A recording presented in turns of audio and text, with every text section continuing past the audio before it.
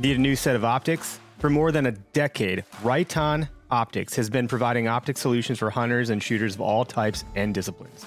Check out their Primal line for those products geared more towards us hunters. From binoculars and spotting scopes to your basic 3-9 scopes and longer range crossover models, the Primal line from Riton was made for hunters. Learn more at ritonoptics.com. That's Riton, Riton optics.com. Where to Hunt podcast. It's okay. Hi, I'm Dan Small, host of Outdoor Wisconsin, and I listen to Where to Hunt. It's okay. I'm Kurt Geyer with Working Class Bow Hunter. I listen to Where to Hunt podcast, and it's decent. It's all right. Hey, this is Bud Fisher with Catching Deers, and I think the Where to Hunt podcast is all right.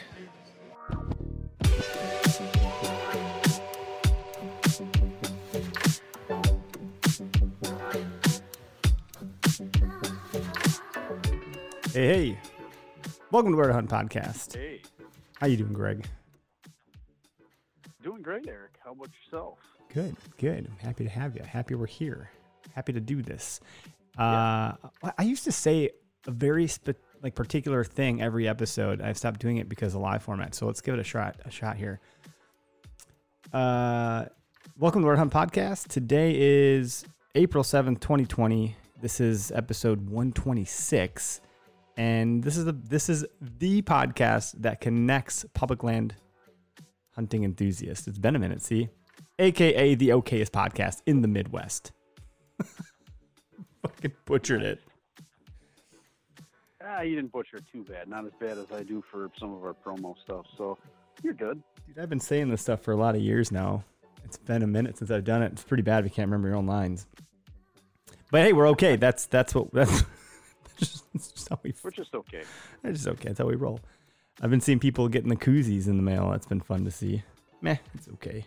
Nice. Call out. Good. I took a picture this morning of some freshly ground backwoods grind coffee. And just seeing it, I could smell it. Yeah, see? It's really powerful stuff. It's so powerful that you can smell it. But the power really is in the beans, right? The caffeine. It's the original pre-workout. It's delicious. So head on over to backwoodsgrind.com, type in code W2H podcast, and then you get yourself 10% off. But then they know that we're helping them out. And you're supporting us, you're supporting them, and you're supporting conservation. So go do that. If you next time you need coffee, since you don't want to go to the grocery store, just go to backwoodsgrind.com. Gumleaf USA, gumleafusa.com. Greg, you were tranching around in your gum leafs. I saw them, the field wellies, the greens today. Yes, sir. Perfect boot for today. We were darn near 70 degrees, and don't ask me how, but I never did fill a boot today. Usually I fill a boot out there somewhere, but stayed dry inside those boots. Flexible, Vibram sole, 85% rubber. What else should I say about them? I don't know, but Fill a Boot was my nickname when I was in wrestling in high school. Fill a boot. That's right. Do I dare ask? I'm just fucking around. A, I wasn't in wrestling, and B, that wasn't my nickname. Good old Fill a Boot. He could really hold him down. Oh, boy. Someone's going to give me a bad rating for trying to be funny again. Yeah, they are. You should hit the womp, womp. I think I got rid of that one. I think I just have did it for you. the crickets. That's fine. And then you were out there with a good friend of ours, Isaac, over at Vector Custom Shop, vectorcustomshop.com. Mr. Isaac Smith. How'd it go? Shout out to Mr. Isaac Smith. You had a nice, He had a fancy pretty Vector hat. camera rig. He was running around. He wanted me to try and talk intelligently into the microphone. I did not do a very good job, I didn't feel anyway, of talking intelligently. I can talk, but, not intelligently. Yeah, same. So it was good. Makes two of us. He did some video work. So somewhere along the lines, that's going to show up somewhere out in Instagram and Facebook land. No idea when, but keep your eyes peeled for it. Keep your eyes peeled, Should folks. be mildly boring. or maybe entertaining. I don't know. Maybe he'll work some magic with that cool camera. I bet you he will. That's what those cameras are for. It'll add 10 pounds though, so good luck with that. But That's fine. head on over to vectorcustomshop.com, enter in code where is the number 2, the word hunt, and you get 10% off. And I'm seeing these guys all over Instagram now. Sam Soholtz, give them a try. Who else did I see that was, kind of like a bigger Bo name? Martonic. Yeah, with East Bo meets Martonic. West, right? Yep. Mm-hmm. Let's see. There's a few other people out there that maybe people know of and maybe they don't. But they got big things coming. Yeah, good company. To the world of archery here soon. We'll talk about it more. Great guys. Yeah. Yep. Stay tuned for the shot of the week, in post-production. So that'll be good. That'll be when the podcast is live later tonight. We'll talk more about them. Okay. Let's bring on our guest. Who do we got with us today? We have Trev from the Outdoor Drive podcast. How's it going, Trev? What's going on, guys? What brings you here? How did you get on our show? Who do you know? I strolled on in. We left the back door open. Somebody left the door open. Damn it. The cat must have drugged me in again. I get drugged into all kinds of crazy places. What kind of cat was it? Was it a tiger? Was it a fucking tiger? It was a tiger. It was the tiger with Corona. It was the tiger. Oh, don't go there. I've been watching. I know. Please don't actually say you've all been day. watching that train wreck. You did, didn't you? Oh, You couldn't resist. I did, man. I got sucked right in. Same here. Believe it or not, I've held true to not watching it. Oh, come on. It's actually You don't have to be that proud of that. entertaining, Just man. get in the bandwagon. Come on. I kind of dig it. You're missing out on all the Oh, fun. boy. So, Trev, tell us about you and the Outdoor Drive podcast. I know I got to hang out on your show a couple weeks ago, kind of when the shit hit the fan with COVID. And, here's some runway, man. Tell us about yourself. So I'm an East Coast native, born and raised here in Connecticut. I know most of you guys probably don't even know where that is, probably only seen it on a map once. I grew up in the outdoor world, hunting and fishing my entire life. And yeah, man, that's about my life. Doesn't sound like a bad life. Yeah, it sounds good. It sounds nice and simple. You got a lot going on though. So we're happy to have you on today because here we talk mostly deer, and we sway here and there, and we talk about gear and BS and tactics and such. But every now and again, we'll talk about a fish or a mushroom or a coyote or a turkey. But you're dabbling in a whole bunch of things. You got a crew with you over there, and your day job is super interesting. Maybe we can just kind of start with how you got how did you get into the outdoors? Like what drew you? Like what's your drive? What drove you? What drives me into the outdoors? So I started my life.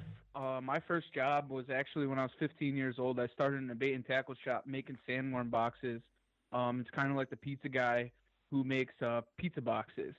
And I started doing that when I was actually underage to be working, and I stayed there up until I was about 24 years old, and I finished there in sales, doing sales for them, selling night crawlers actually to all your convenience stores through like a company called J Paula, which is kind of stupid, but that's where I kind of started and cut my teeth was there, and doing that and fishing every single day. And then I decided it was a good thing to do was to go and work for the family business doing construction for a while, and that absolutely sucked. So I said, you know what? I want to do something different. So I got into doing a little bit of taxidermy.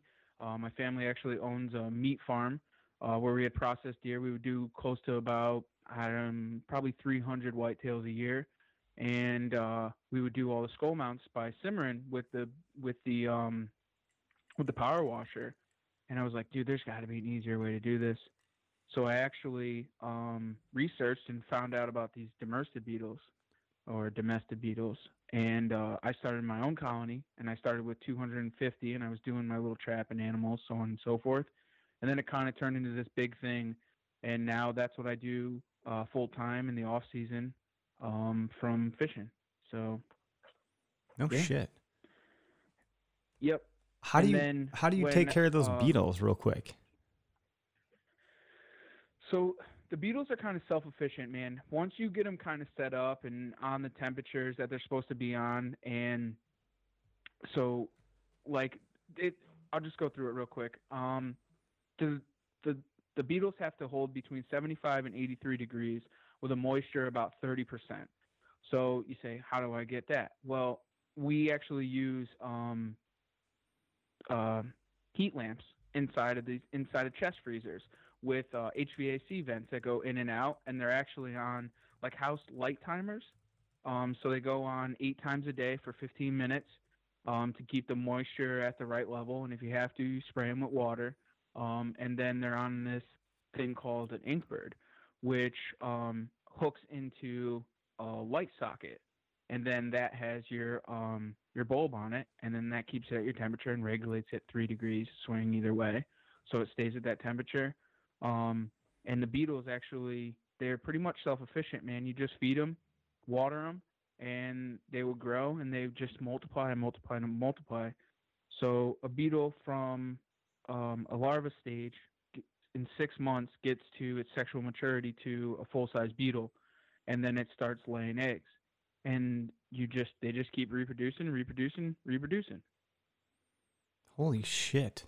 You made something that, like, I would have spent 2 weeks researching on YouTube, and you did in about 2 minutes.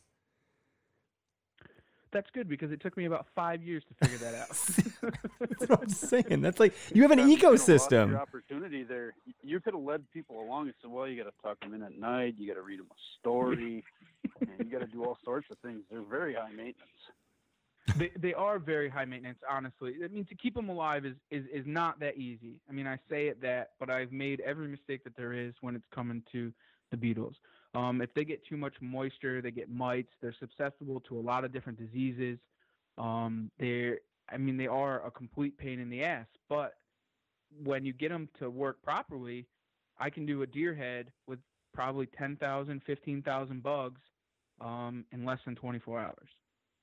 That's sick, dude. How many deer heads can they fucking eat? Like, can you just run it through there? Like, here's another one tomorrow, here's another one tomorrow, and they just keep going? Or do they get fatigued? That's what I do. Nope. Sometimes, they definitely get to the point where they'll go into molting mode, I call it, where they all hide and disappear, and you think that your whole entire colony's dead, and you get all pissed off. And I've done this before, and I've thrown out the colony, and then I talk to the beetle guy, and he's like, no, don't do that. They just go through like a reproduction thing, and they'll just start from scratch again, and then they'll just multiply, and they just boom like instantaneously and become this huge colony. And that's what ends up happening. But like, to answer your question, you literally just feed them every single day. So every day I go in there and I put a new deer head in, or I'll put 2 deer head in. My one colony that I'm operating out of right now, fully, is about 50 to 75,000 beetles. And I can put 2 heads in there a day, and it will completely eat them by the morning. Wow. So the Orkin man would have a field day in that freezer. There's a lot of DNA in there. No. Wow. And they do such a good job, though, right? Like, the skull comes out incredibly clean for very little effort, probably. Yeah, well, that's relative, because there's a lot of effort in taking care of the beetles, but then you're not picking out brain. Well, so the prepping process is, I have to skin it, de-jaw it, de-eye it, and de-brain it, and then it goes in like that. So there's very little meat on it by the time it goes in there, but they do eat it pretty quickly. You can leave the brains, but that's what tends to smell the worst, is the brains, because it's just nasty, but it's very helpful in the reproduction process. So it's got a lot of protein and a lot of stuff for them that helps them breed. So every once in a while you'll actually leave one in there with brain on it. Damn. All right, so there's that. So yeah. That's super fascinating. That's not something I know anything about. I know there's a gal that does that here in Wisconsin who's been on the show a while back. And you know, she's got beetles. I know that. I didn't realize that much care had gone into it. It's pretty intense. Mm-hmm.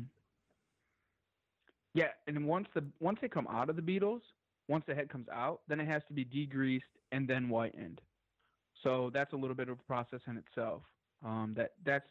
That takes a little bit of time too. So the degreasing process, I run it at 180 degrees for 16 hours, and then it comes out of there, and then it goes into whitening. I do 2 different stages of whitening.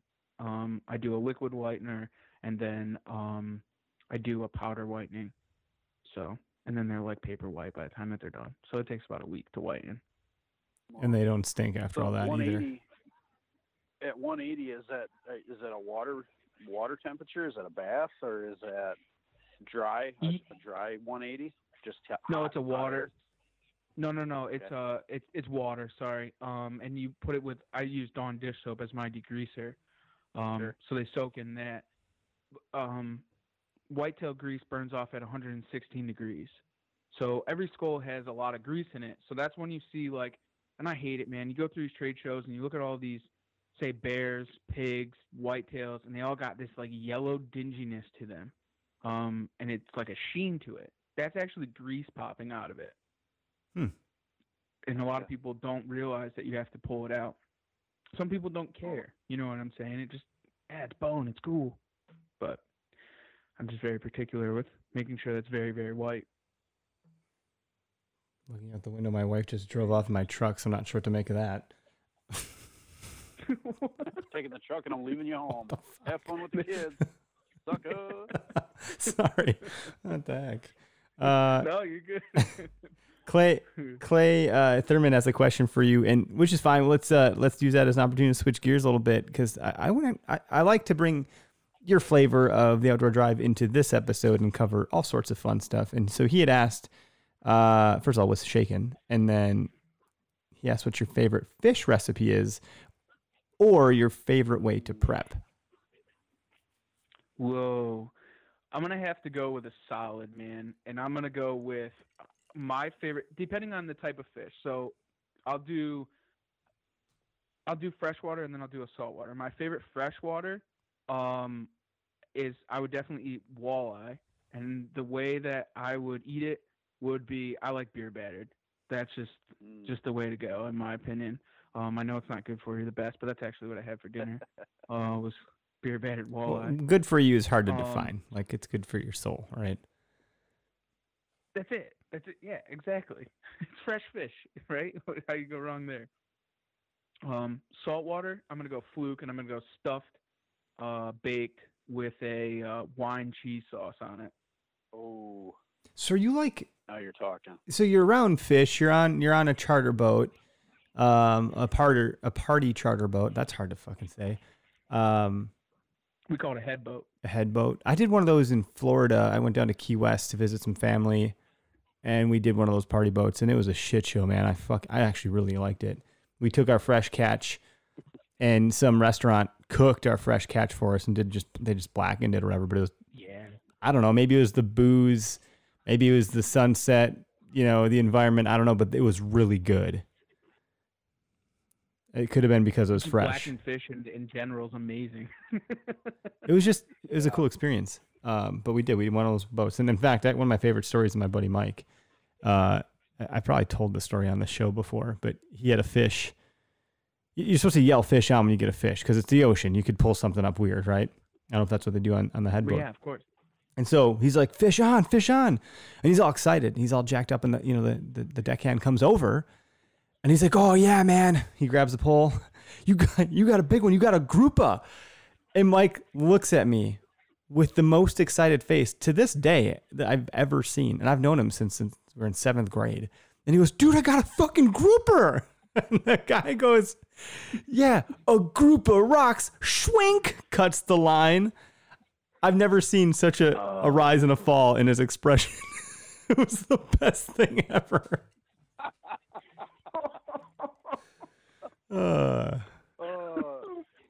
Poor fucker. Are we talking Is that Kula Mhm. that we're talking about? It sure is. Oh my God! Not only can he slide down a bank with style, he can catch a grouper. A Grouper of rocks. rocks in the bottom of the ocean. Yeah, dude, I got a grouper. It's fucking and the way he did it was just so dramatic. Bust out his knife and just hard slice. Razored it. That's pretty awesome. great. He's pretty great. So, okay, so you're on these boat, right? A lot. And so you're around fish. And so at what point did you decide that I'm going to start making some really good meals? Like you just talked about a wine cheese dressing. The fuck? I've never made a wine cheese dressing in my life. You got to be doing some fun stuff there in the kitchen then. Yeah, I mean, dude, when you live on this stuff, I mean, like, so I'll go into it a little bit because I didn't even go over that part of it.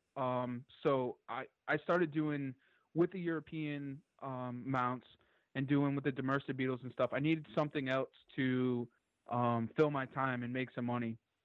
So I decided to get on and into charter fishing.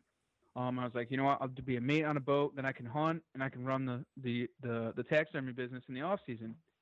So I got onto a 6-pack charter boat, doing stupid little porgy fishing, bottom fishing, striper fishing, and something I've done my entire life. So I became a mate there, and then I progressively moved myself up, and I started doing offshore fishing, was doing shark fishing and tuna fishing on a boat for a couple of years. Then I got into commercial striper fishing and commercial tuna fishing, which I was never successful at. I break that there. I've been a ton of times and never actually landed one. Yeah. And every time I wasn't there, they would land one, and it would just suck. Or we'd have buddies around us killing them. One of the trips we went out last year, the last day of the season, our buddy Mike ended up killing like a 750 pounder right next to us. We watched him fight it the entire time. Miserable, dude. We were just miserable watching him do it, but it was awesome to be part of it and see it and everything like that. And then I said, you know, I want to try something different and work underneath a different captain. So I went and started working on a 115-foot, 150 passenger party boat or head boat. And we bottom fish for porgies, sea bass, and fluke 7 days a week throughout the summer. So we start in the beginning of May and we end the end of October. So when you're around all these fish all the time and all you do, man, I mean, we stockpile the freezer constantly. I mean, that's what we live on, dude. I don't buy food. It's whitetails and fish, and that's literally what we live on. So when you constantly have this stuff, you got to find different ways of cooking it, right? So it's blackening or stuffed or baked, or you can only fry fish so many different times before you decide that you're way too fat and shouldn't be eating it that way. So you just kind of like, you ask all your buddies and like, oh, how do you make it? How do you make it? And then being one of my really good buddies and fishing partners is the Ghost Hunter, who's on the Outdoor Drive, and he is a full-time chef. And what he does is he has 5 culinary degrees in Italy. Jeez. He studied in Italy and all over Europe. So that's what he does, man. High-end restaurants. So I'm constantly bouncing off of him, man. Let me try this. What's up with that? Just making all different kinds of things and different sauces and you name it, man. So that's cool. Just kind of mess around in the kitchen, making fish tacos. I mean, what's better than fish taco, man? Not much. There's My wife nothing better than loves a fish tacos. taco, you know? Gosh, dude, we got to have you talk to So- Holly, because when we get back into in-person guest mode, she's always making folks dinner when they come over, including Greg. And by the way, Bruce, Yeah, I'm spoiled. the Haas Clark says, "What up, fellas? What up, Bruce? Haas." What's up, Bruce? I feel like, is there something that Bruce, rhymes with man. Bruce that we could say in addition to Haas? Can we give him another nickname? Bruce the Moose? We'll stick with Big Hoss. Yeah. Bruce Ritter Clark. Bruce Big Ritter. Hoss. And Bruce, Yeah, man. So, go ahead. This is your time. Oh. Go ahead, Trev. Shit. No, you're good, dude. Going back to Holly and guests being on and coming over and cooking for him, we're actually going to do we're calling it the Food Chain Junkie Flavor of the Week. And what that is Ghost Hunter is going to do a recipe of the week with pictures and how to, and also going to do a video clip on some of the bigger recipes also. So it's something to watch out for. Hell yeah. That's pretty Yeah, neat. so- I know we were talking when I was on your show, we were talking about like doing some tributary to all the wives. Yeah, man. You have to. We might do We that. just have to have a wife podcast. I think we'll have to do like a Where to Hunt outdoor drive wife podcast. Yeah. Well, then I'll never be in the seat again. She'll just take over. She's way better than me. You guys will be like, dude, don't bring Eric back. That's how that would go. My wife will usually start to partake in a beverage, and that's when the cooking gets good. I mean, it's good the way it is, but it seems she gets a little more creative juices flowing. A little risque in the when there's kitchen with beverage the involved. seasoning, huh? Yeah. Or something. Or So- something. Her turkey chili with porter beer is one of my favorites. Oh, it sounds good. Whoa. Pretty awesome. Yeah. See, yeah, I didn't have That a good sounds dinner amazing. tonight. The It Tuesday. is. Yeah, I'm so hungry. All right, good. so your one of your co-hosts is a incredible chef, and you've been at it for a while. Obviously, you made some food at the Working Class Bow Hunter shoot last summer for a lot of folks that people are raving Yeah. about for still now. That just a comment just came through from that. That's pretty great. So, are you doing turkey hunting? When does that open up for you guys? Is that not? I know some states are getting it closed right now because of COVID. So I don't want to hurt anybody's feelings that they can't go. Feelings? Yeah, nobody cares about their feelings, but no, I'm just kidding. You're fucked. I'm actually I'm leaving on Wednesday to drive to Virginia, me and Ghost Hunter, and we are going to go to Stevens in Virginia, which is the other host of the Outdoor Drive, and we're going to go down there and hunt for 5 days, turkey hunting, because their season rings in before ours does. So we'll be down there filming and hunting down in Virginia. So we're going to start there, and then we're going to head back, and then we'll start hunting in Connecticut. But I definitely also want to just let everyone know what Steven is. And Steven is the other host of the Outdoor Drive podcast. And if it wasn't for Steven, there wouldn't be an Outdoor Drive podcast, because on the drop of a hat, when we decided to start this adventure, he was right there by my side. I called him that day and said, we're starting this. And we kicked it off in Harrisburg. And he is just like the IT guru. He's got the and voice. He's got that you- sexy radio voice and the IT background. Yeah, but he doesn't Yeah. really talk much, you know. But- He's like, hey, I wish he talked coming more, at man. you. I'm like, whoa, Yeah. who's this fucking guy? This is a beautiful voice for the radio. No joke. that sexy jazz voice. Yeah, he did that. He Called it. said that. Yeah, he said sexy jazz voice, and then he started talking in like a new voice, and I was like, whoa. I got like it was like a moth to a flame, you know. Yeah, exactly. Yeah, so then we're gonna come back home and we'll start back in Connecticut. We get 5 birds here in Connecticut, so that's gonna be fun. Yeah, and they just ruled it this year that we get to hunt until dark, so that's gonna be a new thing for me. We always were able to hunt until noon, but now we can hunt until dark. So That's how it was here for quite a long time. When I first started, like, we were done at noon. You had from sun up till noon, and that was it. You were done hunting. And that went on for quite a few years, and then all of a sudden they opened it up till the sundown, basically. So that's kind of nice to get that change. I've always killed all my birds in the morning, though. I've never killed one in the evening. So it came close last year to shooting one in the evening, but it's kind of a nice thing. It gives you more of a chance to harvest your bird. So you get 5. Do you guys get here it is, season's open, run until when do you start? When's it open there for you in Connecticut? So our season opens, I want to say April 29th this year. And yeah, I mean, you just get 5 tags. So last year was, it was 3 on private, 2 on state. And then they just full blown opened it 5 across the board. So you can just kill 5 birds. And it's I don't know, man. I'm torn in between whether or not it's a good thing or a bad thing. I think 5 is a lot of birds, man. And that's going to kill, Go ahead. I'll let you finish. No. Go ahead. So our season's broke up. Like, it opens April 15th, and we have periods, A through E, I believe.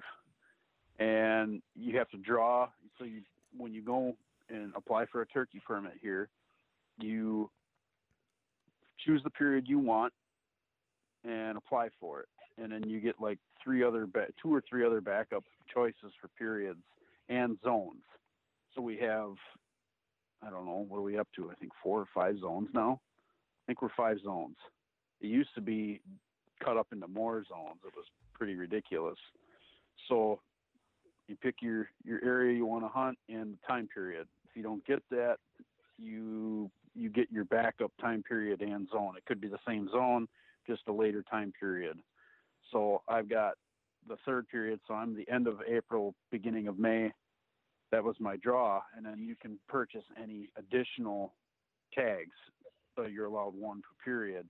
So I got period C, and then I went and bought a bonus or an extra for period E or period F, one of the two. I'll have to go back and look. So essentially, we probably could kill up to 6 birds, maybe, if you were able to get at it and pick those permits out like right off the bat. So for each zone, they'll open it. I think it was March 16th. Zone A, you had to go in, and any leftover permits that didn't get drawn for Zone A, you could grab. And then the next day, the 17th, they opened up for Zone B or Zone C or whatever it was. So it's one of those things you got to really read through and mark the day on your calendar, because like Zone A, that's our southeastern side of the state, where probably there's between A and B, there's probably the most birds. Those are the southern 2 zones. Those tags sell really fast. So you got to get in there and get them while the getting's good. Otherwise, they're gone. The later season permits, nobody likes to go for season E and F because that's already into fishing season.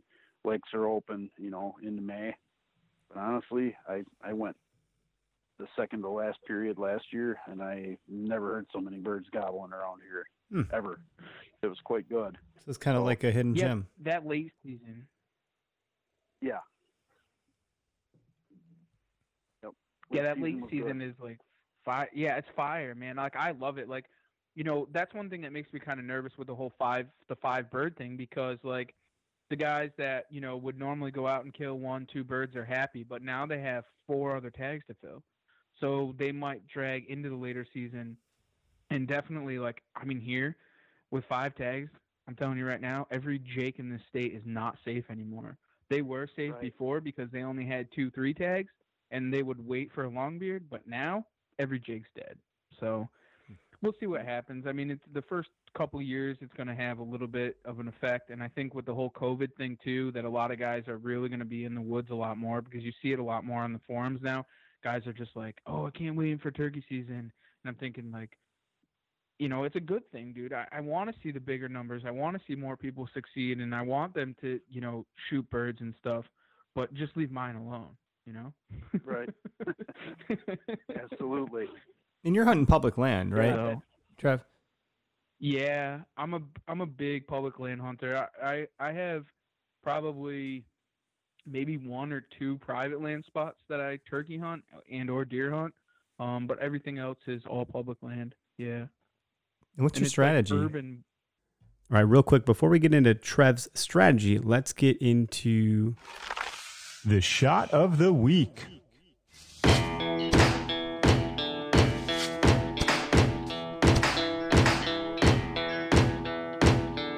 All right, so Vector Custom Shop. Head on over to vectorcustomshop.com.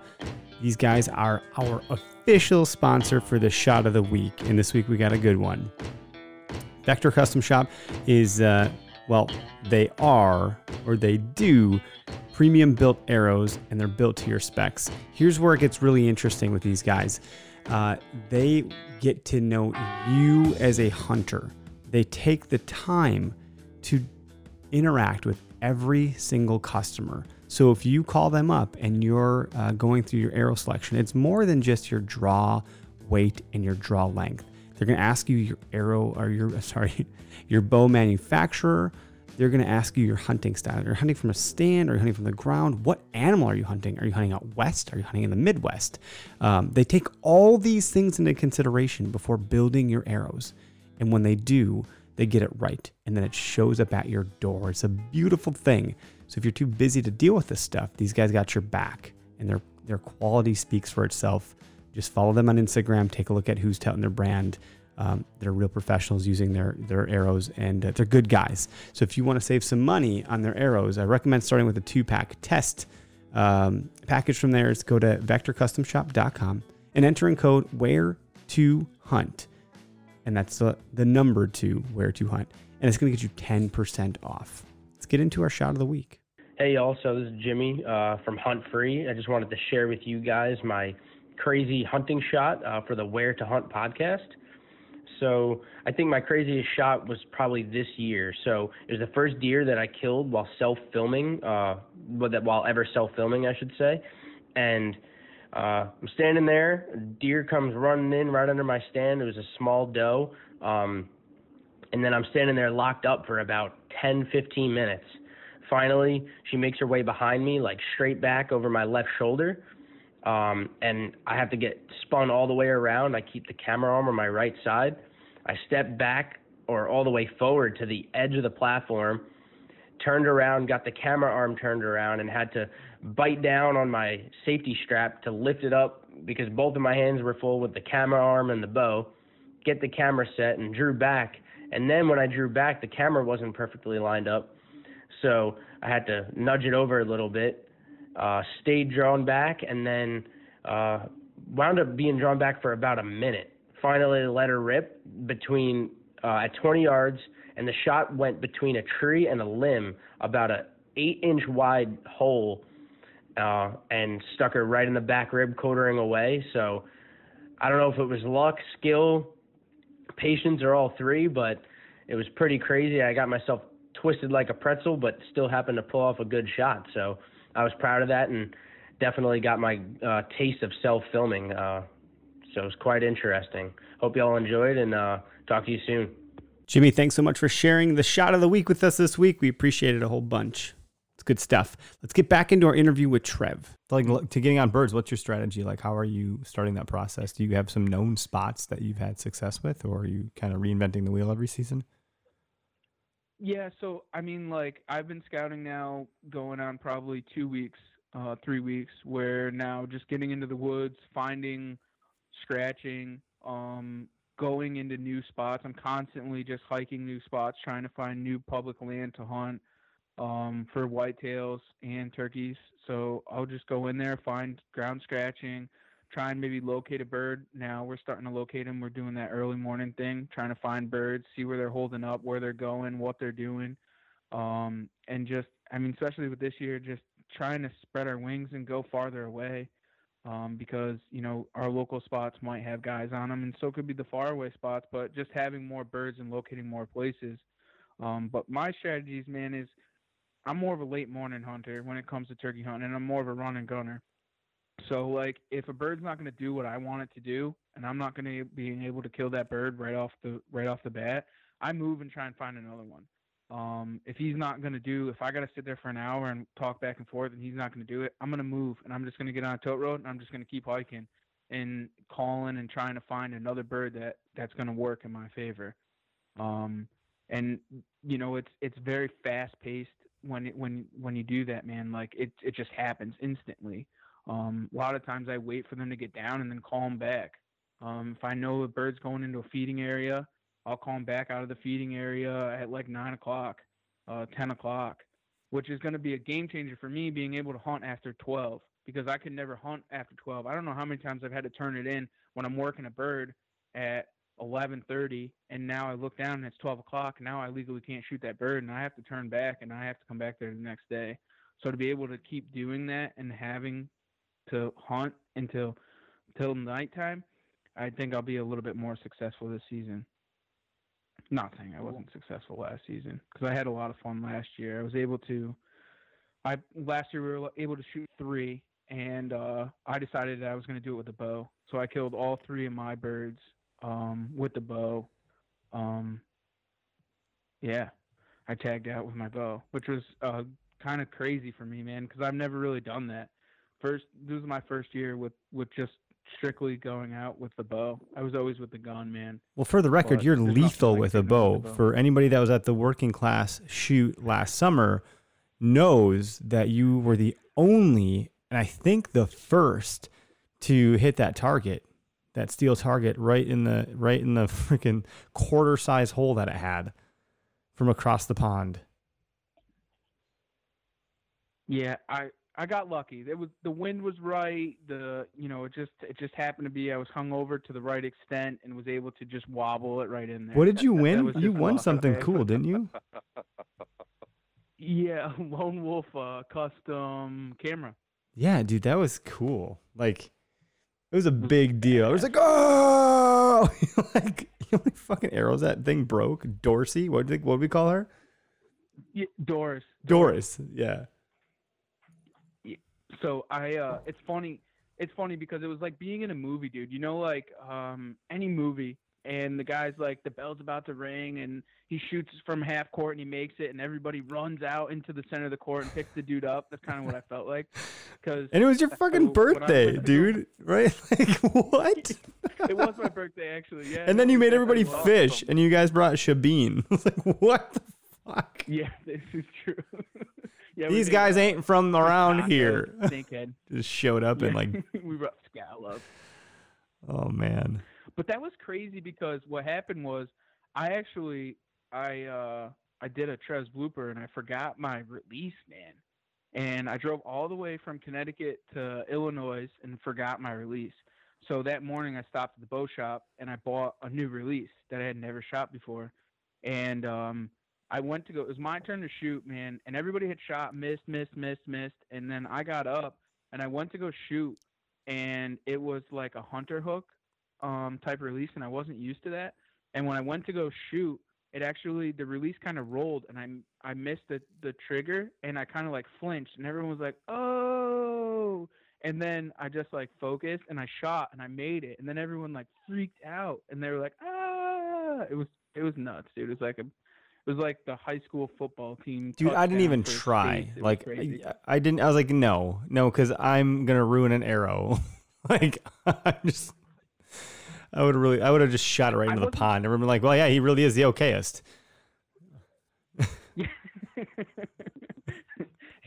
I'm like the guy that picks up the gun. Everyone starts ducking because I'm pointing at everybody. Whoa, buddy! Like, what the fuck's this guy doing? We had the time of our life, man. That was so much fun there. It was so hot, though, but it was so awesome. It was hot. I remember Cody and Steve were walking around with their shirts off, and that was pretty funny. Oh, yeah. The contrast of that. Like the most fit guy, and probably not the most fat guy, but definitely not fit and just proud. No, it was great because it's just hot. It was hot. I remember that. So okay, the turkey. So that was a good aside. That was good to talk about. The turkey hunting, though.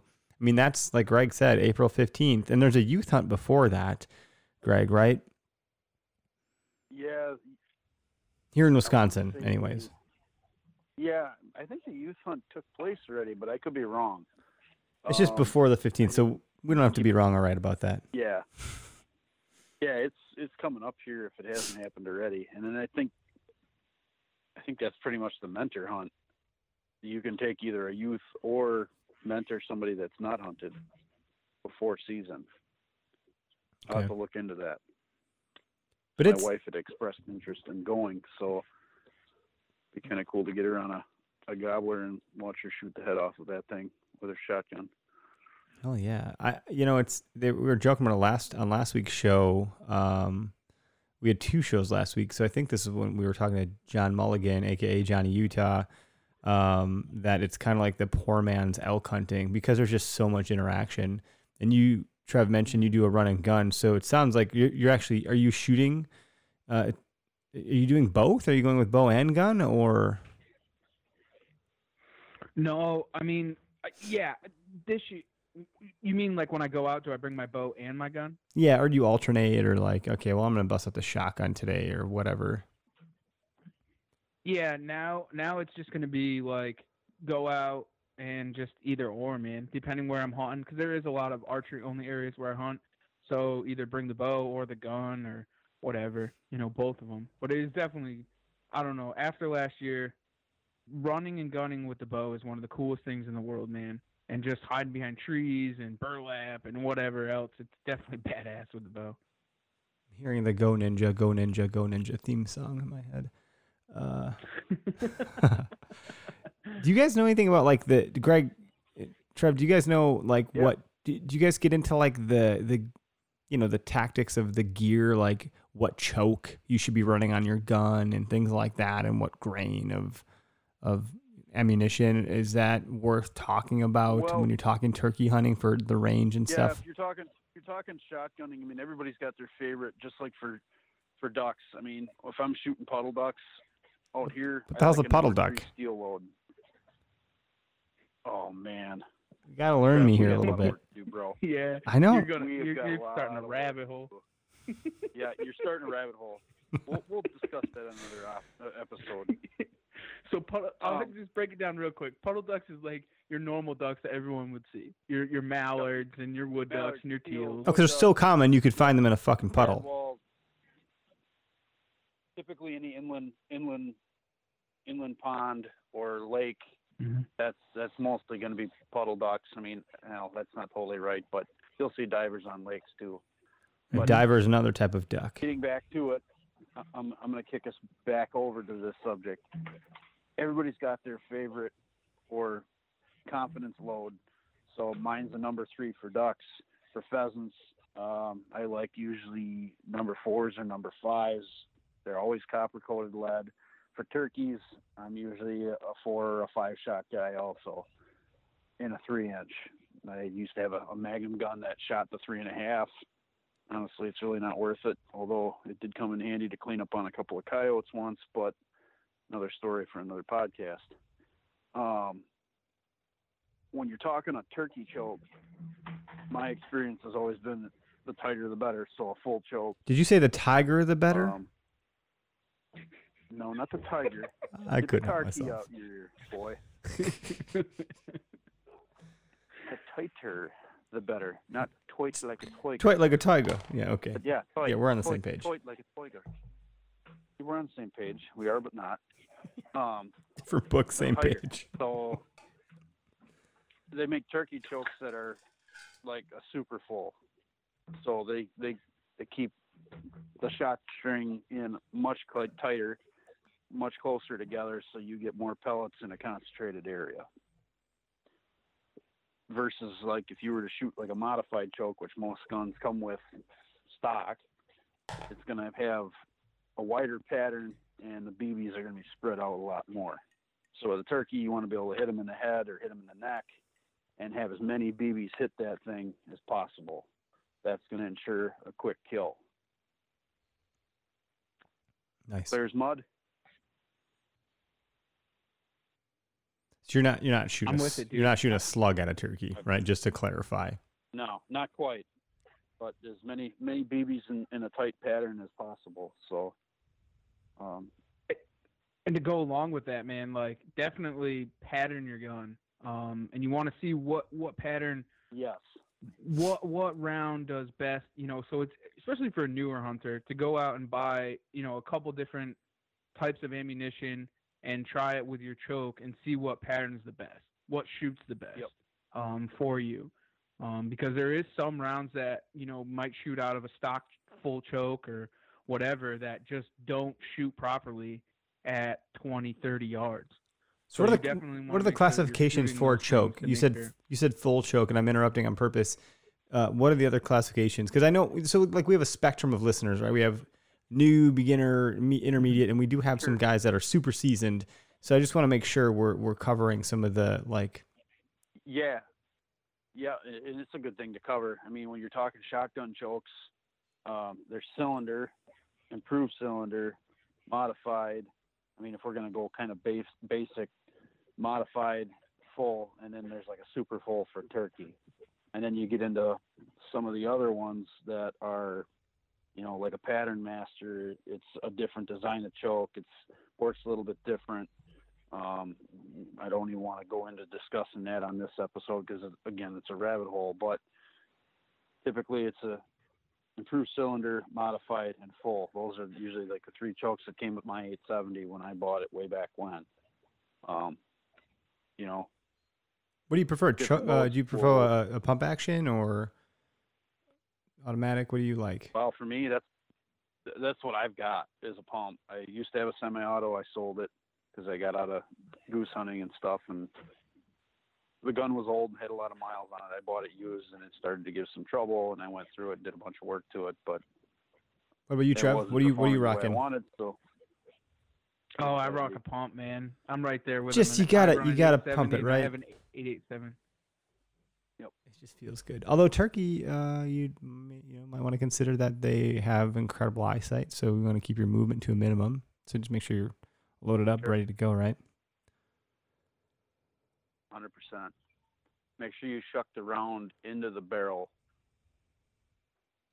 right before daylight, and make sure your safety's on, because we don't want any accidents happening. Oh, dude, you could run through the incident reports on the DNR's website across many states, and God. The things you read. Maybe I'll read one on post just for kicks, just to remind everybody to be safe out there. But yeah, it's interesting the stuff you see. Hey, Johnny, what's up? He says, "What's up, fellas?" in the comments. Trev, let's switch gears. I think. I'd love to hear, no callers yet, and if anyone wants to call in, we'll park you in the call queue for the moment, because I'd love to hear, Trev, your most memorable hunt. My most memorable hunt, I think honestly it was this year. Mine was a 10-pointer that I shot, man. This deer was a deer that I actually had chased for a couple of years. 2 years ago, I took a shot at him, and he was an 8-pointer on Thanksgiving afternoon. I actually skipped Thanksgiving with my family to go out just because I just had that feeling. And so I got in the tree. Deer came in straight at me. Couldn't get a shot. Finally get a shot. It was 37 yards, and it got deflected, and I missed the deer. So I was really upset about it. And the next year, which was last year, I never saw the deer. Was never on camera, nothing, disappeared for the entire season. And then this year, right about October 28th, he had showed up on camera for the first time ever since 2 years prior. And so I was like, oh, he's around. So we named him Who the Funk. I hunted him hard. Couldn't find him. Ended up getting a property that abutted mine, but it was on the swamp side instead of up on the mountain. And I set up. I had just came home from New York. I hunted up in upstate New York for a week, and I came home. I'd missed a rut, so it was about the 17th of November. I didn't miss the rut, but it was a later rut, and got in my stand. It was a couple minutes, probably a half hour before sundown. I'm like, all right, it's going to happen. Here we go. This is awesome. I haven't seen nothing yet, but I thought maybe they would be fucking running. So I was like, all right. So I hear full bore deer running right at me. I'm like, oh, here we go. Here's a doe, runs right underneath my stand at about 1 yard, and I'm in the saddle. And I turn to go. I'm like, all right, hopefully there's a buck behind her. And then here he comes. I can see the 10 point. So now I'm a big mass deer at this point with a rack. And I'm like, all right, I'm going to take a shot at him. And he came by at 1 yard, completely right underneath me in the saddle. And I'm turned around, but I couldn't get a shot because he was like completely walking right at me again. And he was completely underneath me. And I watched him walk away, and I couldn't get a shot. And now I'm all upset. And I'm like, oh, man, that's him. Like, fuck, this sucks. Like, I couldn't get a shot. What am I going to do? This sucks. And I'm all upset in the tree. I texted a buddy of mine. I'm like, dude, there he was. I seen him. Finally, the hit list deer. Finally able to get a shot at him and couldn't get a shot. So I'm all upset in the tree. And about 5-10 minutes later, I hear a doe running, or a deer running at me again. And I'm like, oh, fuck. I think it's him again. So here comes the doe at 1 yard, completely under the tree stand, same run, full bore, as fast as she could, completely by me. And I'm like, he's got to be behind her. But this time, if that's the case, I'm gonna shoot, but I'm gonna shoot straight down, I guess. I said, I don't know what else to do. Luckily, he came in my 22-yard opening, and he comes. I see him. He gets into my opening.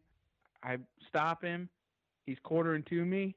I shoot him kind of like front shoulder brisket straight in, quartering in towards me. I shoot him, and I'm like, I watched the Luminok go, and I'm like, fuck, I hit low. Shit, I think I don't know what I did. And then now my adrenaline starts going, and I freak out. I'm like, I don't know. So I call my dad. I call my buddies. I'm like, I shot him, but I don't think I shot him good. I don't know. It doesn't look good. I'm not really sure. And I start freaking out. And everyone's like, no, Trev, you shot him. You did good. I know you did. So I get down, and I'm trying to look for my arrow. No arrow. And then I find blood. And I'm like, holy shit. I smoked him. I absolutely smoked him.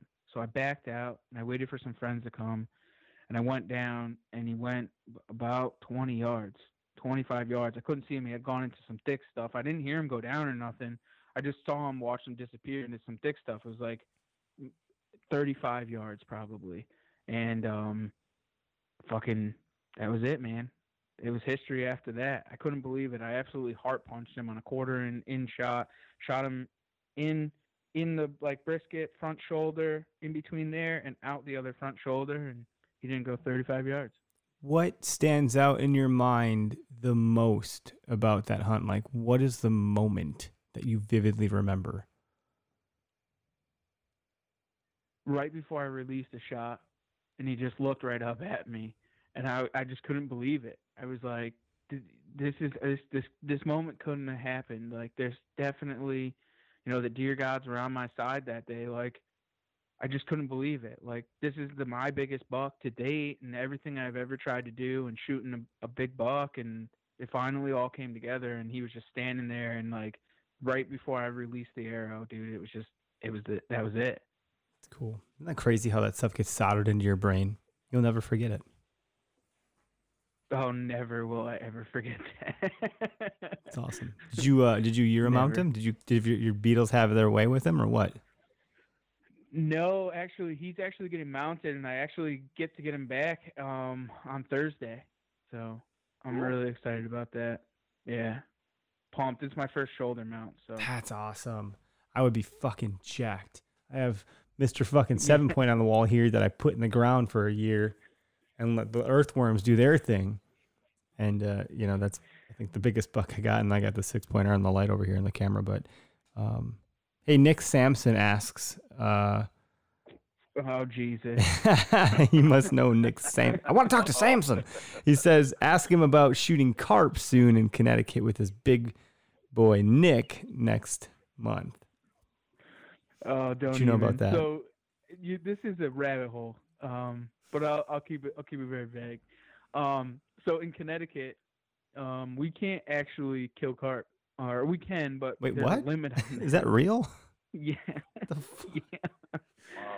Wow. They're protected. What? They're actually considered a game fish here in Connecticut. Yeah. I'm very confused. Connecticut is confused. Shoot until your heart's content, and you'll never get rid of them all. It's people fucking slay them and leave them on riverbeds. Like, you leave them out to rot. Like, they're a nuisance. They're invasive. Get them out of here. The fuck, Connecticut? So the carp anglers group, the CAG, they're European carp fishermen, and they love the carp here. What? And I mean, they fight hard, but that's it. Yeah. Well, I used to be one of those guys, man. I was into the European carp fishermen, huge into it, tournament fished all over, huge into it. And I loved it, man. It was awesome until I started shooting with a bow and arrow. So Well, did you hook we're up going with to- Kills It podcast? Garrett Benner. Yeah, thank you. My brain. Garrett Benner? Fuck yeah. Mr. Garrett Benner. He sent me a YouTube video today via text message. Yeah. And it was pretty fun to watch. Yeah, the working class outdoorsmen, dude. Their boat is insane. I got the chance to fish down with those guys. For about 5 days, I went down and fished with them, and I'm actually going back. I'm supposed to go back down, but with this COVID thing, I'm not really sure. Yeah, no one's sure but of anything. No, we're gonna fucking shoot fish up here. Like Dude, the modern Kona style, assassin, so- he's got those sweet green lights on his boat. His photos look like, I'm like, this is Photoshopped. I'm like, wait, no, this is how it is. It really is like green and fucking red, and it's like a Christmas tree floating on water, murdering carp. That boat is insane, dude. 28 feet? I don't know. The fucking thing's huge. It's wild. Giant, dude. It's insane. Shooting fish on that thing is insane. All these guys, man. Nick Sampson, Nick Mather, all those guys, dude. They got just sick boats, dude. That's all they do is just kill barrels and barrels and barrels worth of fish, dude. If you guys What do they have do never with all done those that, fish? Because they do kill a lot of them. What's the byproduct there? What are they doing? So like your snakeheads, stingrays, a lot of those things they eat, they're edible. Everything else goes to farmers. So you Nice, for mentioned fertilizer. Stingrays. This must be brackish water then. Yeah, you're fishing the Maryland bays. So you're fishing like the Chesapeake Bay. That's cool. Okay. Or ocean mixed with fresh. yeah, yep. It's a pretty area. I was in Quantico for a little bit, and then I was out in Virginia for visiting some family not that long ago, and it's a pretty dude. I like the East Coast. I was out in New York a couple times, and then all the way up to where's that? Where do they make all the syrup? What the hell's that? What am I thinking of here? Vermont. Dude, Vermont. I didn't see any moose. I was kind of disappointed, but I did get some syrup. My wife gets mad because I You're a call it little syrup. south. She calls it syrup. I call it syrup. Syrup. Some people call it scissorp. All right. I'm on my third scotch. Little John. Maybe you after about 5 beers. 3 scotches is all it took for this one. Yeah. It's monkey shoulder. It tastes good, okay? And, I'm just throwing them back. What are you guys drinking? Come on, I can't be drinking alone. Otherwise, I'd be an alcoholic. Bullshit you guys aren't drinking. I got a Timber Pepsi. What does that mean? A what? Oh, Bush Light, dude. It's a Midwestern thing. I The thought I fuck? was talking with the Timber Midwest guys. So I just call them Bush lattes. Yeah, so I whipped out the Timber Timber Pepsi. Pepsi. Bush Latte. All right, man. good. Bush latte, blue smoothie, Yeah, that's right, blue blue smoothies. yummy. How about a pep shake? Greg, what are you drinking? Are you drinking a PBR? You sick bastard. No, I'm actually out of my mother-in-law's. I had a little Yangling. That's right, you East Coast boys. Hey, I like know Yuengling. quite well. Whoa. That's good beer. I like Yingling. So delicious. Yes, it is. Mhm. Best enjoyed while you're pompano fishing on the beach of Florida, but we're not there, so we're here. It Don't is ask yummy. where I got it. It might be bootlegged. It was shipped in. Sure. I had some in Tennessee, some Yingling, and I had it initially four wheels. from Florida and then Ohio. Those are the 3 states I remember Yingling from. Delicious beer. Try the Black and Tan if you haven't. I haven't. I might have Oh, to. that's amazing. Mm-hmm. How do people find the Outdoor Drive? Where should we direct folks that are listening to go? Because your podcast covers more than ours does.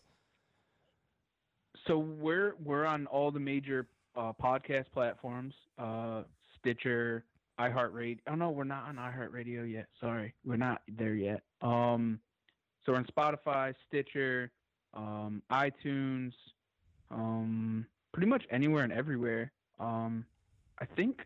Let me hold on. I bet you I can look this up. I'm not good at this stuff, dude. That's okay. That's what we got Steve for. Practice makes perfect. We have the Lipson. I think we have an actual like podcast page. So let me find this for you. We don't have a website yet. We're talking about that. So we're gonna have that very, very soon. But we don't have one just yet. So it is outdoordrive.libsyn.com. And it's Libysn.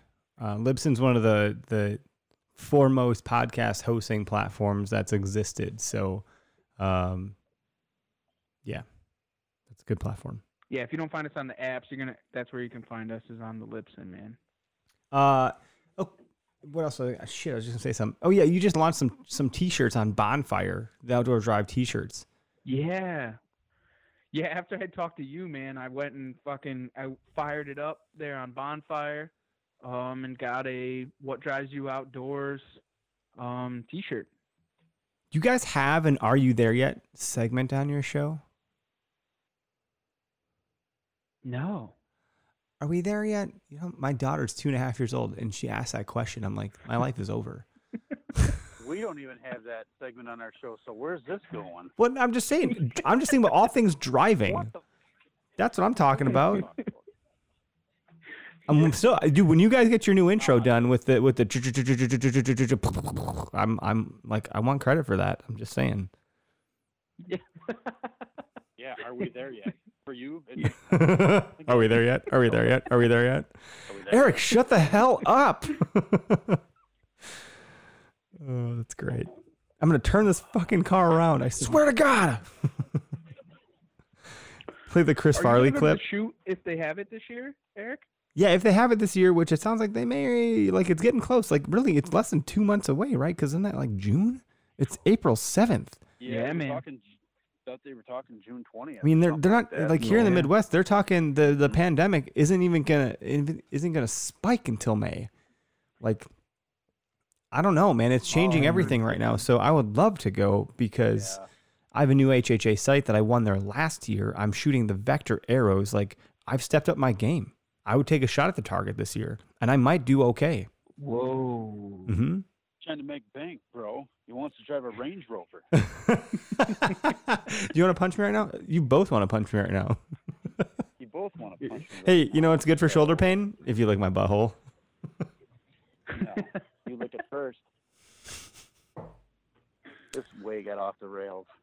It always If does, you haven't dude. seen Step Brothers, you're on quarantine. Go watch it. Of course All I right. have. Yeah, you need Boats to go and watch. hose. Boats and hose. Yeah. I almost threw that down a few times when you were talking about boats, but I held back. Every time I come, I produce a quart. Brennan, that's offensive. I could quote that movie forever. This house is a prison. Shut up. Oh man, don't touch my mixer. crazy. Don't touch my mixer. Well, I think we did a good job here. This was a fun show. We're gonna have you back more often. Well, we can bring your crew on too, and the lines are open. Bring us back more often. Yeah, we got to bring everybody back I more guess often. nobody wants to talk to us, man. That's all right. It's okay. The phone lines are open. Hey, the phone lines are open. If you want to call in, we'll shoot the breeze for 4 more minutes. And if we don't get a call in 4 minutes, we're going to end the show. So just, if you want to talk to us, we want to talk to you. This is your show. This is the longest 4 minutes ever. Just shut it off. 8:09 p.m. Central Standard Time. Wow, you're like past your schedule. I mean, isn't there somebody you're supposed to put to bed? Who's got the Tweety birds? Yeah, that's me. Unreal. That's what I do. That's your cricket? Somebody take that thing away from him. No. Yeah. It's like a you're toy. done. I'm not there to supervise. Yeah. Hey, you guys want some? Do you guys want some? time, Do you want some coffee? Anybody? I can brew some coffee. Backwoods grind. It's delicious. Backwoods grind.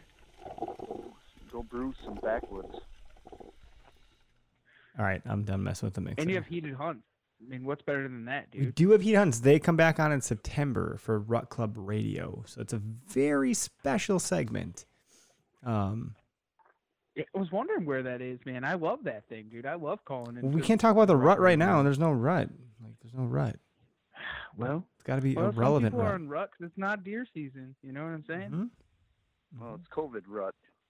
Yeah, that's what There'll it be a is. lot of babies come December 25th ish. That's what I'm saying. Yeah, December babies. There's gonna be a bunch of them. Johnny said he needed this tonight. He's sick of watching Family Feud. You know what, Johnny? The phone number is on the screen. If you want to call in and chat with us, we are here. Yeah, Johnny should call in. I'm calling him out, dude. Johnny, have you guys ever talked to Johnny? No, but if he doesn't call in, Johnny, you piece of shit, you better call in. Man. Hold on. He definitely needs to call in. Call in. Johnny, I didn't mean to call you that. That was Johnny's the a fucking scotch man. He's talking. bashful.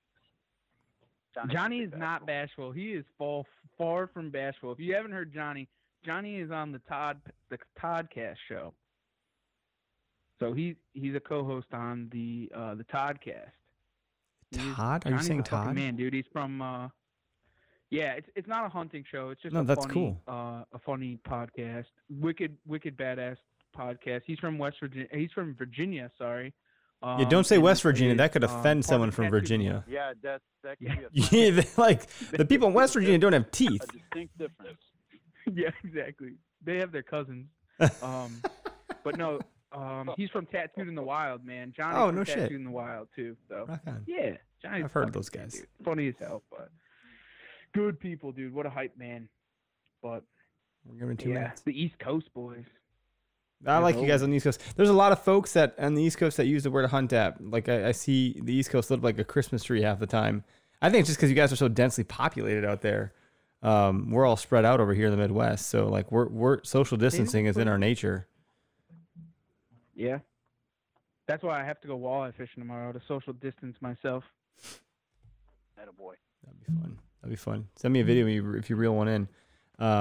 And you guys are on TikTok too, right? No, so you're on TikTok, you're on Instagram, you're on Facebook. Where else am I? You're on Snapchat. Is that a thing that the people pay attention to anymore? I don't know. Twitter.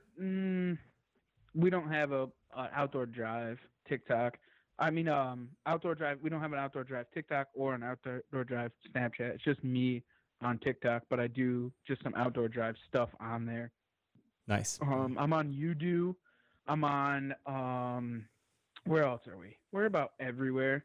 That other app that you hooked me up with. Go Wild. We're on Go Wild. That's the other one. Yeah, great app. That one's a good and one. of course, we're on the Where to Hunt app. Well, look at this. We did get someone to call in from Virginia. He's getting screened right now. Let's let him go. Is it Johnny. Yeah. Or is it Steven? Johnny. Hey, Johnny, you're live on the Where to Hunt podcast. What's up? What's up, fellas? How in the world are you? We're good. We're real good. So Good. we got you to call in. Look at us with 1 minute to spare. Oh, yeah. Yeah, I didn't want to be a piece of shit, so I figured I better get out. I was in the bathtub listening. I'm like, all right, now I got to get out and call. The bathtub. The things we do on Johnny does quarantine. it to me all the time. What kind of bath bomb did you use? I can't remember. Lavender, I think. I think it was lavender. Yeah, we're not going to have you long. You're going to fall asleep soon. So, Johnny, you're talking to us while you're naked in the bathroom is what you're saying to us. No, actually, no. I do have all my clothes now. All right, That's all why right, I'm good. saying I had to get out, dry off. I didn't want to give all those pretty people that image, bro. Like you said, I've done that to you how many times? Yeah. Hey, what are you doing? Oh, I'm taking a bath, dude. How long did you listen? What was your favorite part of the sound show all tonight, John? I've been here for a good while now. You- Yeah, I've been on here for a little while. I'm not sure exactly how long. I know I didn't catch the beginning, but What kind of dirt you got on Trev? That's what we want to know. I don't have any dirt on Trev. Bullshit. I don't have any dirt on him. Bullshit. No dirt whatsoever. Not yet. Are you doing any hunting? Are you doing any turkey hunting, or what do you got going on? Oh, I can't wait. Our season comes in Saturday. I cannot wait. That's You guys awesome. have a I'll lot be of down grouse there. going on down there? What's that? How green are you up down there? Did you guys? I mean, obviously you're quite a ways further south than we are. We're just starting to see some green come in on our underbrush here. Trees we've got a lot of fully green. leaved. Yeah. Yeah, we're getting a lot of green here. I was out this morning. I went mushroom hunting and just went out to listen. Heard two off in the distance. Yeah, we're greening up pretty good. Summer's on. Yeah, its you've been way. getting after the morels. You've been getting after those morels a lot, huh? You guys, when did those been in for a while now? Yeah, we've been for the past 3 weeks. We've been on them. So Wow, 3 weeks. Shit. We're not even close to that yet. I think we're getting there in the next month or so. Usually mid-May, second to third week of May. That's when we start seeing them pop here, unless we get a freak warm spell where things warm up and stay consistent. Yeah, well, that's normally normally it's turkey season before we ever start finding them. But my buddy went out to his spot, and he's like, dude, I found 17 today, and we've been going back like every other day, and we're averaging about 15 every time we go out. So nice. Well, you're gonna have to show me those when I come down next week, Johnny, because all we got over here is ramps, man. That's all I'm finding is damn ramps. See, we don't have those here. Do I have you guys never have found a ramp. Do you guys have them in Wisconsin? Morels? Yeah. In fact, I've got probably about 6 different patches in the woods that I'm sitting right next to right now that I know of, and I can go out and reliably harvest some every year. That's awesome. And then pretty soon, usually when I start seeing ramps, I got to watch for the asparagus to pop up, as we got wild asparagus in the ditches all over out here, ditchweed. Yep. The kind you smoke, the kind you eat. Yeah. We have not found any of that. Now, we do have asparagus as well, but we haven't located any of that yet. Sure. And then usually when I start seeing asparagus, it might be time to start taking a peek around for the morels. There you go. Yeah, Doug? usually the east sides of these ridges that I've got, the east sides are the last to go. So the very top, well, I might find a handful, and then it's time to start working on my way down and looking. So, I was gonna say, yeah, Doug, no, it's funny you mentioned it's funny you mentioned West Virginia. Now, I did grow up in West Virginia. I'm originally from Virginia. Of course, I live here now. Now, when we were in West Virginia, we had ramps, and God, you could always tell when they were in season too. I was gonna say, Doug Glimmerveen with the SmackDown Outdoors podcast just did an episode yesterday with someone about foraging for all sorts of mushrooms, like all kinds of mushrooms. I feel like I haven't even heard of this, the puffballs and all sorts of shit. And he said there's some mushrooms that are like way better than morels. I'm like, really? It's super fascinating. So wow. he's got a good podcast, SmackDown Outdoors. Yeah, I mean, we have other species that grow around here. You just got to be able to find them, and like chanterelles, those are a real good. Yeah, that was it, chanterelles. But most of the time, when we find them, they're usually around here, and I've never found any, but I know people that have. They're always near like apple orchards and stuff. They do really well there. So it's kind of a tough. The other one one's to a find. black trumpet. Black trumpets are another really good Never one. heard of that. That's new. Okay. And in this time of year, the other mushroom to find is chicken of the woods, which is that's your orange and yellow one that you'll find. Sometimes it'll pop depending on the season. That's the one that grows on the sides of the trees and logs, usually. Dry-edge saddles, I think, is another name they call them. Oh no, that's a pheasant back. That's a different one. Pheasant backs, that's right. Yeah, I find plenty of pheasant backs. Those are like a pork chop mushroom. Yeah, you got to find.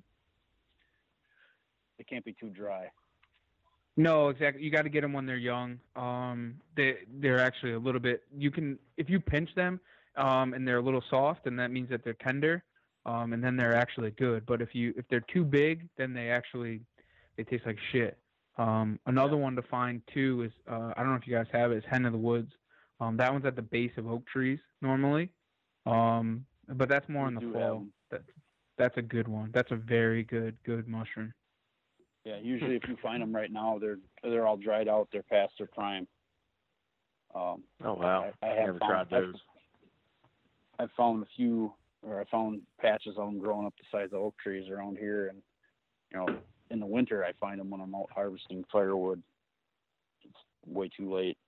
They're all dried up and they're done. It's a whole other freaking podcast topic. We got to do one about mushrooms. We just have to do some foraging podcasts. Foraging, dude, is where it's at, man. Seriously. It's fun. I'm probably a better forager than I'm a turkey hunter. hunting, you're looking around, looking for deer sign, looking for mushrooms, looking for everything. It's a great life to live. It's awesome. Oh yes. Johnny, dude, thanks for calling in, man. Thanks for being our single caller. We appreciate you. Hey, absolutely. Yeah. No, I appreciate it. I wanted to call in and give Trev a hard time. Yeah, you're famous now, so there's that. Man. Give them a hard enough time. We appreciate it. Hopefully, I'll see you in a couple of weeks, Trev. Yeah, I'll be down, bro. I'll be down. I'm leaving on Wednesday. I'll be down. Okay, brother. Let me know. I'll bring you some It's rain. only about an hour and a half trip for me, if it's that long. We'll see how this whole crap goes, this virus shit. Crazy I'll bring times. down some ramps. It'll scare it all off. So There you go. Johnny, have a good night. All right, fellas, thanks for... Enjoy your robe. Yeah, man, thanks for including me. Hell yeah. See y'all later. All right. All right. Hey, folks, we're going to end the live broadcast. That's a wrap. So thanks for tuning in to this show. Thanks for commenting. And thanks for Johnny for calling in. Everybody have a great night. Have a good night. Thanks for listening. thanks for having me on. Hell yeah. Welcome to our news segment brought to you by eHunter. eHunter stands for Electronic Hunt Resource. It's eHuntR. They're your go-to site for anything and everything hunting related. eHunter is the last one-stop shop resource you will ever need. If you want to check those guys out, go to ehunt.com. Let's hear what they have to say for this week's news. Hey guys, Taryn Hunt here from ehunter.com with your hunting news article updates for the week of March 29th through April 4th. We had a lot of really good articles written this last week, and they're all over the map too, so we're going to be jumping from state to state here, but stay with me. I think you guys will like some of these articles and look forward to reading them. I'm going to start in Idaho. We put up an article that talked about Idaho continuing their hunting seasons in spite of the coronavirus, and as everybody well knows, coronavirus is kind of taking over news articles the past several weeks. The same goes for the hunting world, and so we've actually had some new updates on that, so look for an article to be coming out in the next day or two about the changes that Idaho is making due to the coronavirus. But we do have the one up about which seasons they're going to continue and which seasons will stay in place during this whole pandemic. Next, we'll jump to Utah. We posted an article about fewer tags being given in Utah due to the deer numbers that the biologists found this past year. They're actually planning to lower some of the deer tag numbers, and so a lot of people are happy about that. Some people are a little upset because of the lack of opportunity. It's kind of hunting in a nutshell right there, but really cool article. Go check that one out. We'll go to Colorado next, my home state.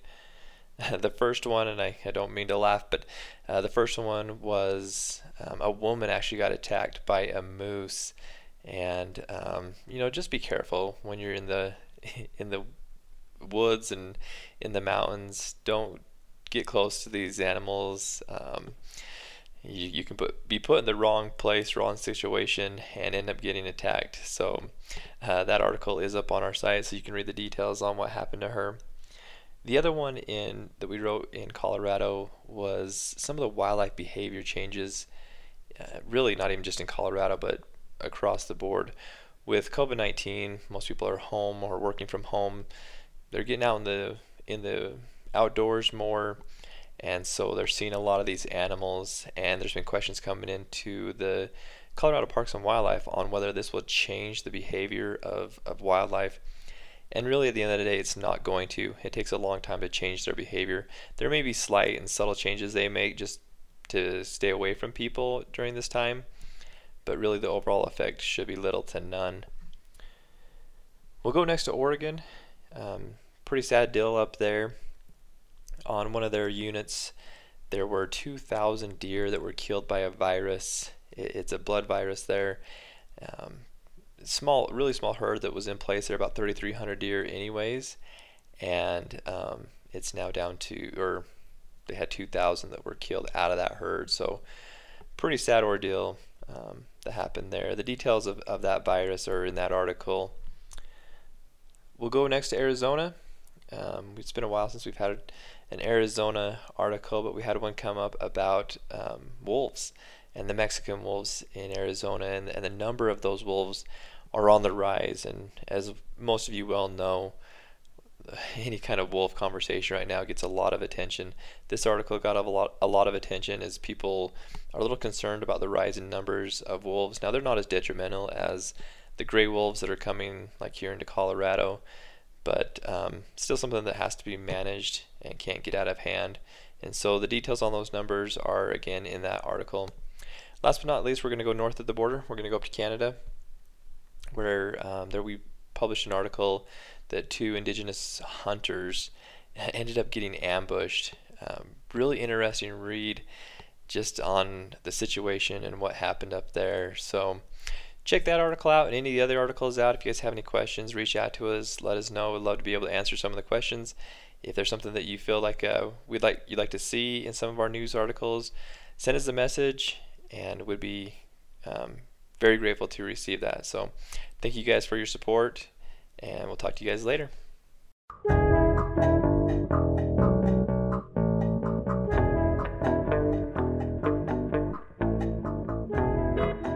If you've made it this far, you're a diehard listener, and we appreciate you so much. This is the tip of the week, and it's brought to you by Deervain. That's DEER, of course, VANE.com.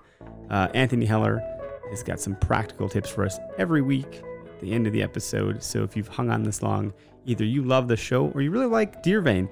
Either way, we're happy that you made it this far. Let's hear what Anthony has to say for us this week. Hey everyone, this week's tip of the week is to reevaluate everything you know about your property. A really fun tactic my friends and I like to use for properties that we've previously hunted is take a look at them as if we had no idea where the deer were, where the tree stands were, where the food was, and all that stuff, and just look at it based on topography, satellite maps, and pressure based from likely the neighbors or other people that are hunting the property. And take a hard look at that, because sometimes you'll be able to catch things that you didn't catch before and be like, oh my gosh, why is this tree stand here when it should be 50 yards this way? Or why are we hunting this on a north wind? We should be hunting it on a south wind. And just really take a look at your stand sites and your property from the ground up as if it were a blank slate. Sometimes it can really help trigger some different thoughts, some different approaches, and hopefully bring a little bit more success this fall. All right, hope it helps, guys. Okay, so I think that's a pretty great episode. I'm really happy with how it turned out, and I wanted to jump on here at the end real quick to say thanks everybody for the support. I think I say it every single episode because I'm just really grateful and thankful for everybody that listens, and it means a ton to us. You know, I hope everybody's staying safe during these interesting times of the quote-unquote new normal. Hope everybody's families are doing okay. I know we have listeners from all over the country, so everyone's in different predicaments and scenarios, and etc.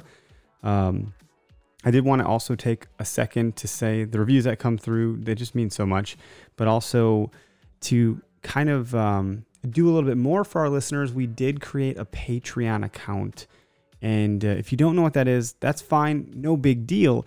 If you follow us on Instagram, you can head over there, and the link in our bio will show you a whole bunch of different links. And one of them is a link to Patreon. And what we're doing is a quarterly giveaway. So every 3 months, we're going to do some sort of large giveaway.